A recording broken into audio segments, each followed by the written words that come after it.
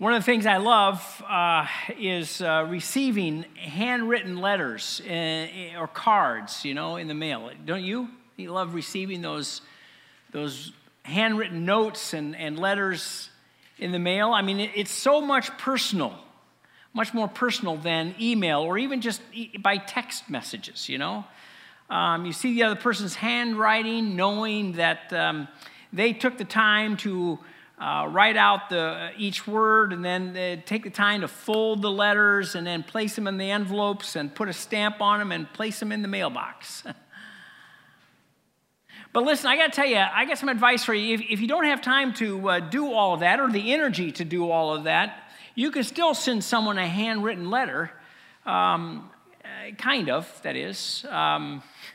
Nowadays, there are online services that will do it for you. In fact, all you need to do is log into a service like Handwrytten. That's written, W-R-Y-T-T-N. And you can type in what you'd like to say, choose your preferred script that you would like to have on your letter or note, and the handwriting robots will write out the words for you and send the letter for you in the mail to your loved one. In fact, for an extra fee, some services will even mimic your own handwriting style. Others will include a smudge or an ink blot to give your letter just a more authentic touch, Writing a handwritten letter is now as easy as just, sending a text message. As one customer says, to me, it's the same, whether a robot writes it or I do. What matters is what I was thinking of them. Of course, others disagree with that. Others think that this service is a way to fake authenticity. Yale professor Ellen Spitz says, it seems like a complete betrayal. Handwritten notes are special precisely because they are intimate, because a part of your body is actually touching the paper, creating a personal connection. Personal communication is important, don't you think? And it doesn't get any more personal, any more intimate, I think, than Jesus, God's Son, in the flesh. When God decided to reveal the fullness of his love for us, for humanity, he didn't ask someone else to go and do it for him. No, instead, he sent his own Son in flesh and blood. Now, I bring this up this morning because I think it's easy for us these days to overlook the human nature of Jesus. I mean, I would guess that most of us, if I went through and asked you personally whether you believe this truth, that Jesus was both God and man, you'd say, yeah, I believe that.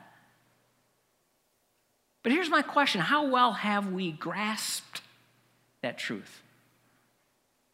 Let me give you a simple test. Do you pray? And when you pray, do you believe the Lord Jesus Christ knows what your life is like? Does he get you? Does he know where you're coming from? Listen, when you are tempted, do you feel that you could come to Jesus and say, hey, Jesus, I know you know what this is like? When you're afraid, you feel like you could say to Jesus, listen, Jesus, I know you've been here too. See, when we face trouble, right, we turn away from people who don't know what it's like to go through what we're going through. And we end up turning to those who have been there, those who have experienced what we have experienced. And the greatest test, I think, for us, whether you really understand the humanity of Christ, is whether or not you turn to Jesus when you face difficulty. Do you see him as someone who understands what you're going through, someone who knows what it's like? One of the first major heresies that rose up in the early church was the belief that Jesus, the Son of God, did not have a human body. It was called Docetism, based on a Greek word which simply means to seem. The teachers of this philosophy, what they did was they claimed that Jesus only seemed, quote unquote, to have human flesh. That Jesus only appeared, quote unquote, to actually have a human body. To them, the idea of the Son of God having a human nature, that was repulsive. How could God, the almighty sovereign God, stoop so low as to get bound up with something as earthly and as embarrassing as a human body? Think about it. Toenails that needed clipping, a nose that needs blowing, hair that gets out of control. The idea that God could get caught up with all of that was just too gross for them to contemplate. And I think for many of us, the same thing might be true. To combat these false teachers, the Apostle John, in his first letter, warned his readers, this is how you can recognize the Spirit of God. Every spirit that acknowledges that Jesus Christ has come in the flesh is from God. But every spirit that does not acknowledge Jesus is not from God. It's why the Apostle Paul made this very interesting statement at the very beginning of his letter when he wrote to the church in Rome. He said this, concerning his son, who was descended from David according to the flesh. See, evidently, it was a big deal for the writers of the New Testament that Jesus had a human body. That God himself came in flesh. We have to ask why. Why does it matter to Paul, and why should it matter to us that Jesus descended from David according to the flesh? I want to invite you to turn with me to the book of Hebrews this morning. Book of Hebrews. See if we can discover why it was so significant, why it was so important. If you know Hebrews, the first chapter of Hebrews, you read that first chapter and you realize that the writer in that first chapter of Hebrews emphasizes Jesus' deity.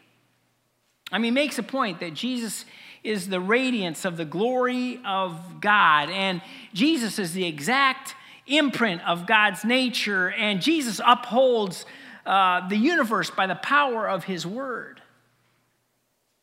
And we're all good with that. We're all good with the idea that Jesus is God, right? But then immediately in the second chapter, the author makes the case that Jesus, the Son of God, this one who is the radiance of God's glory, is also with us in our humanity. He is one with us in our humanity. See, like us, he says Jesus had a human body. In fact, start with me, chapter 2, Hebrews chapter 2, verse 9. Look what he says here. But we see him who for a little while was made lower than the angels, namely Jesus. Then look down with me at verse 11, chapter 2, verse 11. For he who sanctifies and those who are sanctified all have one source. Is why he is not ashamed to call them brothers. The NIV translates the beginning of that verse. He says, both the one who makes men holy and those who are made holy are of the same family. Jesus is the one who makes us holy, and we are the ones who are being made holy. And we are all of the same family. Like us, see, Jesus has a human nature. It is physical, touchable, woundable, flesh and blood. The eternal Son became a man. And as a result, he is able, the writer of Hebrews tells us, he's able to call us brothers, sisters. Jesus, see, like us, had a human body. But I got to tell you, human nature involves more than just a physical body, doesn't it? Jesus' common humanity is also demonstrated in the fact that Jesus exercised faith, just like we do. Like Jesus, Jesus had to trust God. Look with me at verse 13, chapter 2, verse 13. And again, I will put my trust in him. Now, what's happening here is the author is quoting from the prophet Isaiah back in the Old Testament. Isaiah chapter 8, verse 17, in fact. Isaiah was prophesying at that time of an intense national decline because Judah was getting enmeshed in idolatry and he knew the inevitable injustice that would soon follow. And Isaiah declares that he will still hold to his faith in Yahweh despite the difficulties in his nation, despite the apparent silence at that time of God. And the writer of Hebrews picks up on that, and he's making the point that like Isaiah, Jesus placed his trust and confidence in the Father in the face of opposition and rejection of the Jewish people. See, Jesus was not so far above his difficulties in this life that he never had to depend upon his Father. In fact, over and over again in the Gospels, we're told Jesus repeated the phrase, I tell you the truth, the Son can do nothing by himself. See, Jesus shared our struggles, and in doing so, he placed his full faith in God, like us. Like us, Jesus also faced temptations. I mean, all of us face temptations, right? My guess is, if you're like me, in the past 24 hours, you have faced a multitude of temptations. So did Jesus. In fact, look down with me at verse 18, chapter 2, verse 18. But for because he himself has suffered when tempted, he is able to help those who are being tempted. Adam and Eve in the garden were the first humans to face temptation. And it came as a test in the form of a serpent, Satan, in disguise. It was an incitement to disobey God's commands. Likewise, Jesus in his humanity was exposed to temptation by Satan. Whereas Adam was tested in a beautiful garden, Jesus went face to face with the temptation of the serpent in a dreadful and barren desert. While Adam had a food in abundance, Jesus fasted for 40 days and 40 nights.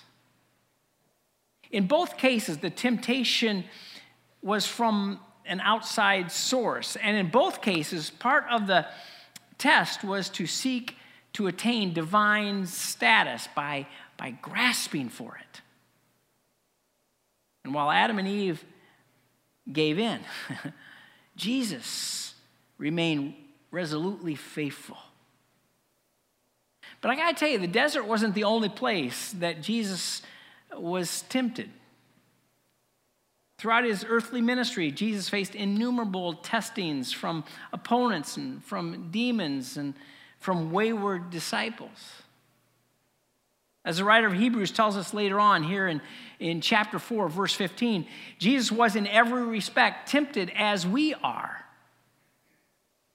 Now, that doesn't mean that he was tempted in every way that is possible for a human being to be tempted. I mean, after all, Jesus never faced the temptation to be unfaithful to his wife. I mean, because he was never married, right?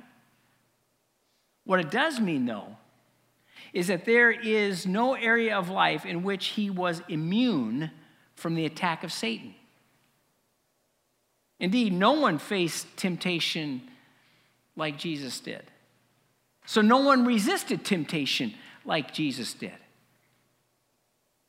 Face it, when you walk straight into the face of a windstorm, you will experience the wind's power more strongly than the person who turns and just, goes with the flow, lets the wind carry them along. And Jesus over and over again faced temptations, and yet he refused to give in. And he was without sin. One more way that Jesus shared in our humanity. Like us, Jesus endured suffering. Again, down in verse 18. For because he himself has suffered. Of course, when we think of Jesus' suffering, the first place we go to is his greatest place of suffering. That is when he hung on the cross, right? Remember this cry of abandonment there on that cross? My God, why have you forsaken me? And yet, we have to realize it'd be wrong for us to simply restrict Jesus' suffering to the crucifixion. I mean, throughout his life, he carried our sorrows and was weighed down by our griefs. I mean, Jesus knew disappointments, physical pain, frustrations of spirit. He grew tired and sore and must have longed for home and comfort. I mean, Jesus was lied to and falsely rebuked and argued with and disliked and cheated. All of that he experienced.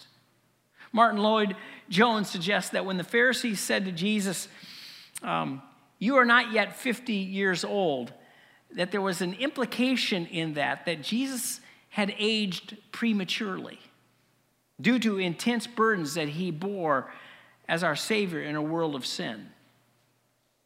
I thought that was interesting. I wonder if that might have been true. I mean, think about it.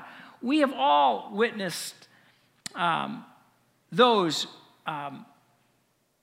who have this early aging. We watch them, and we watch them getting grayer hair or adding stress wrinkles because they carry such heavy responsibility. We've watched that happen, in government. We've watched that happen in leadership, in the offices and work.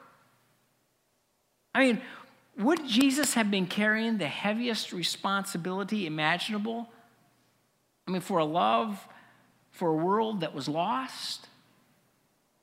I mean, would his human body have been immune from all of that suffering, that stress?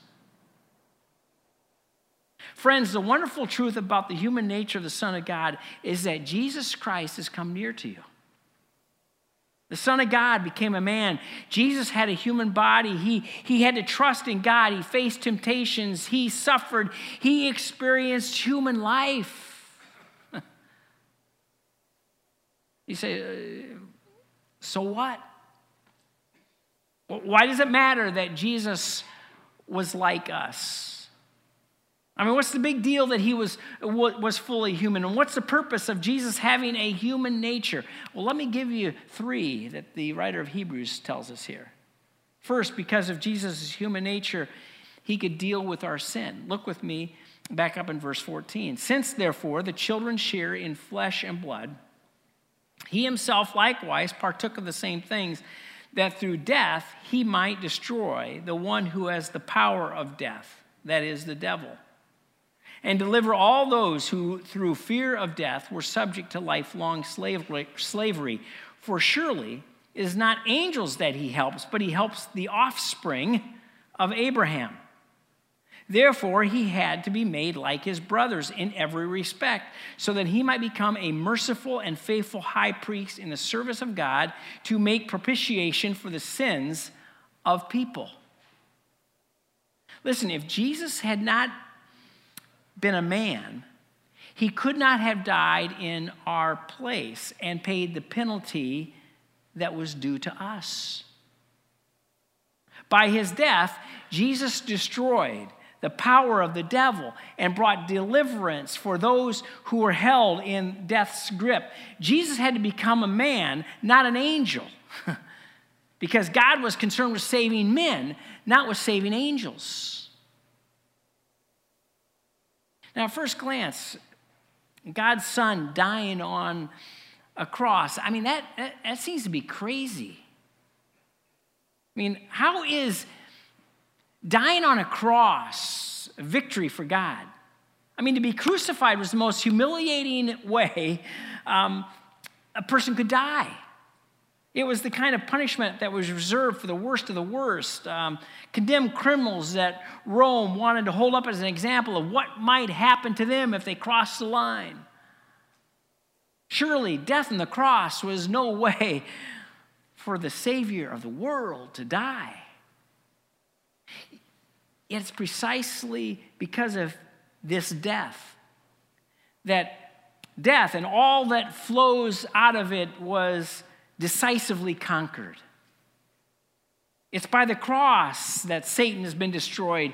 And because he had no sin of his own, Jesus, the Son of God in human flesh, was able to lay down that perfect human life as a sacrifice for our sins. Your sins, my sins, the world's sins. Second, because of Jesus' human nature, he can understand us. He knows our sufferings. He knows our temptations, and he can sympathize with us. Look with me at the end of verse 10. A very interesting phrase. Look what he says here. Should make the founder of their salvation perfect through suffering. Perfect through suffering. What's that mean? It doesn't mean that Jesus was imperfect, okay? It doesn't mean that he was defective in any way. Rather, it points to his ministry as our Savior and mediator. It means that through his suffering, Jesus' ministry was brought to completion. It was brought to total success. And now, because he has lived as one of us and experienced the gamut of human life, to be tempted, to suffer, to die, he is qualified, unlike anyone else, to know us completely. To know our hurts, our desires, our struggles, our joys. Listen, you and I can face no experience, however severe, that is greater than his capacity to understand and to extend his powerful support. He is able to sympathize perfectly with us. You say, but, Sutton, what's that look like? Well, let me give you 10 examples from Colin Smith of how Jesus connects to your life. Have you ever felt exhausted? Jesus has been there. He fell asleep in that boat, remember? When the demands on you are great and you can count on him because he knows. When you feel that you need some space and you need just to kind of get alone, I got to tell you, Jesus has been there. Surrounded by crowds, he needed to withdraw and he needed to rest for a while. Do you have loved ones who are deeply resistant to Christ?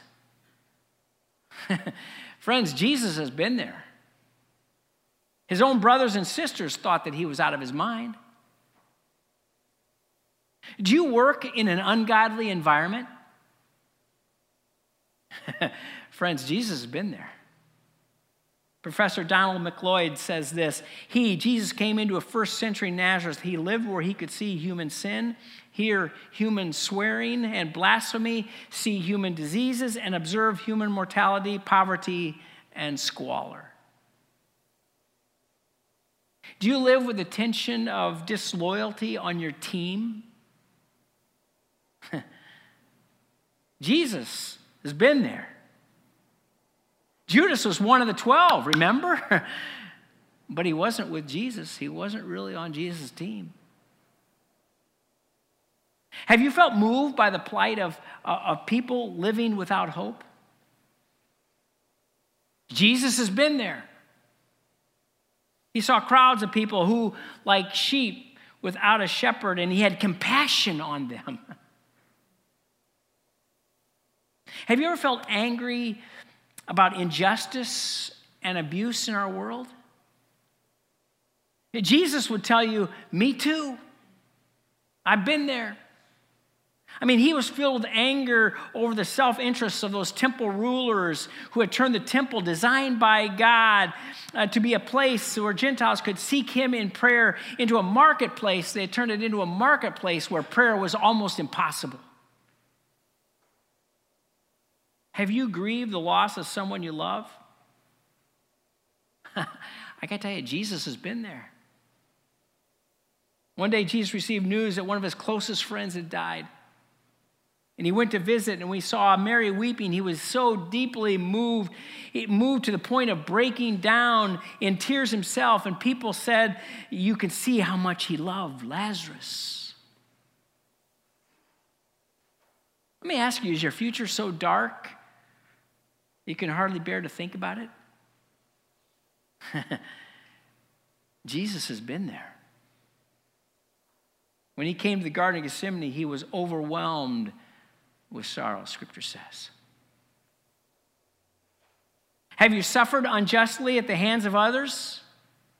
Let me tell you, Jesus has been there.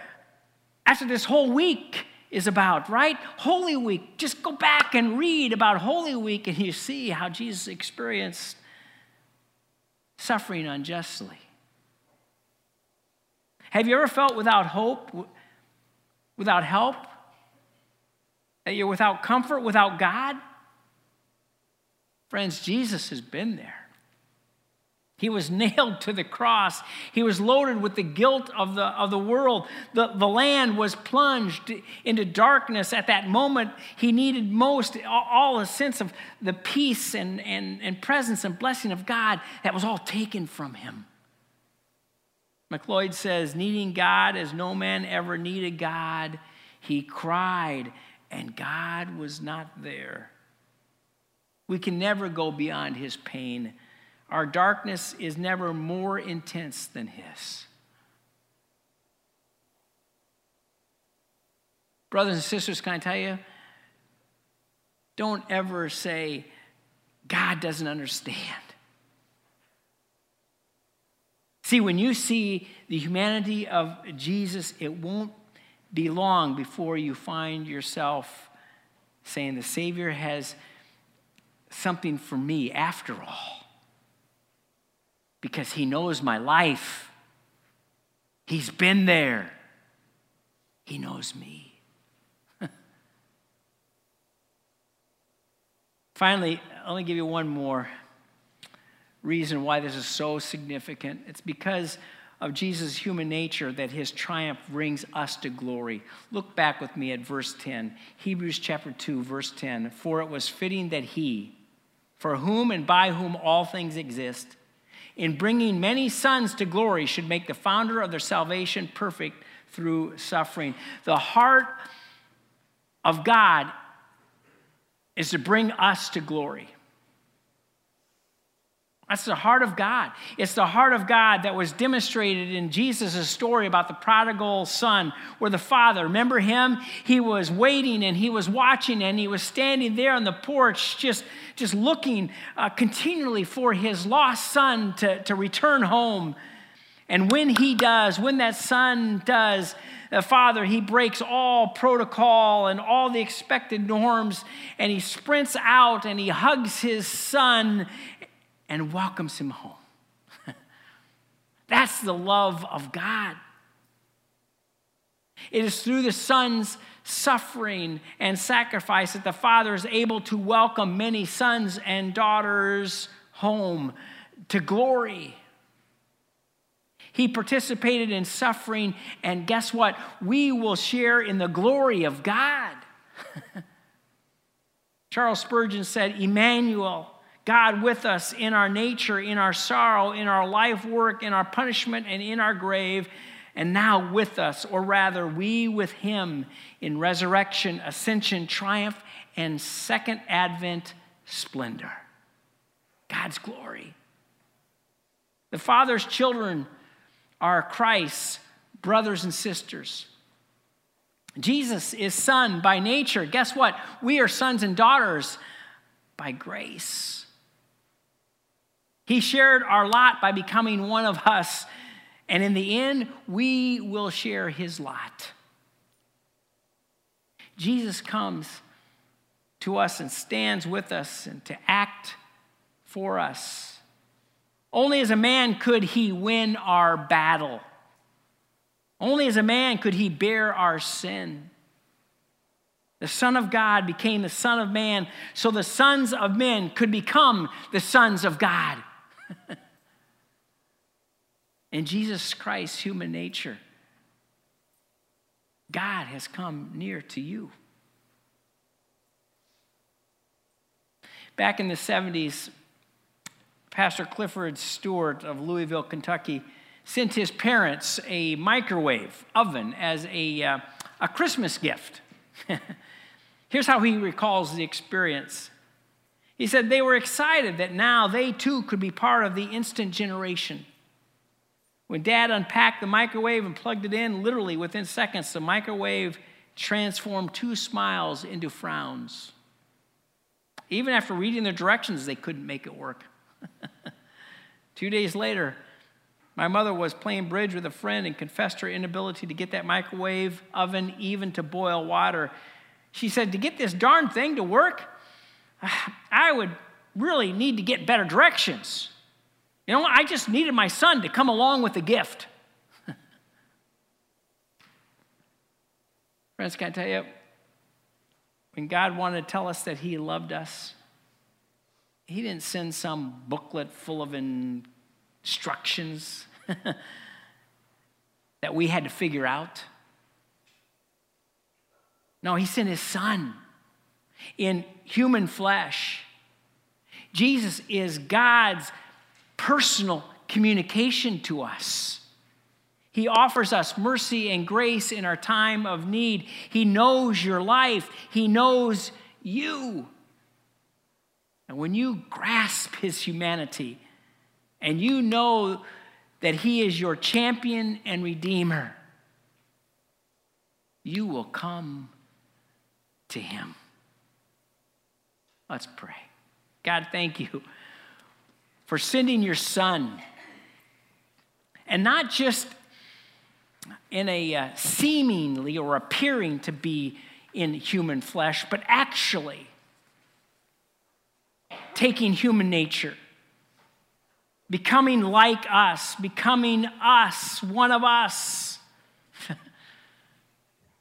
so that God, you could relate, you could understand, you could pay the price for our sins, you could bring us to glory. Lord, we thank you and praise you for Jesus Christ, not only his deity, but also his human nature. In your son's precious name, amen.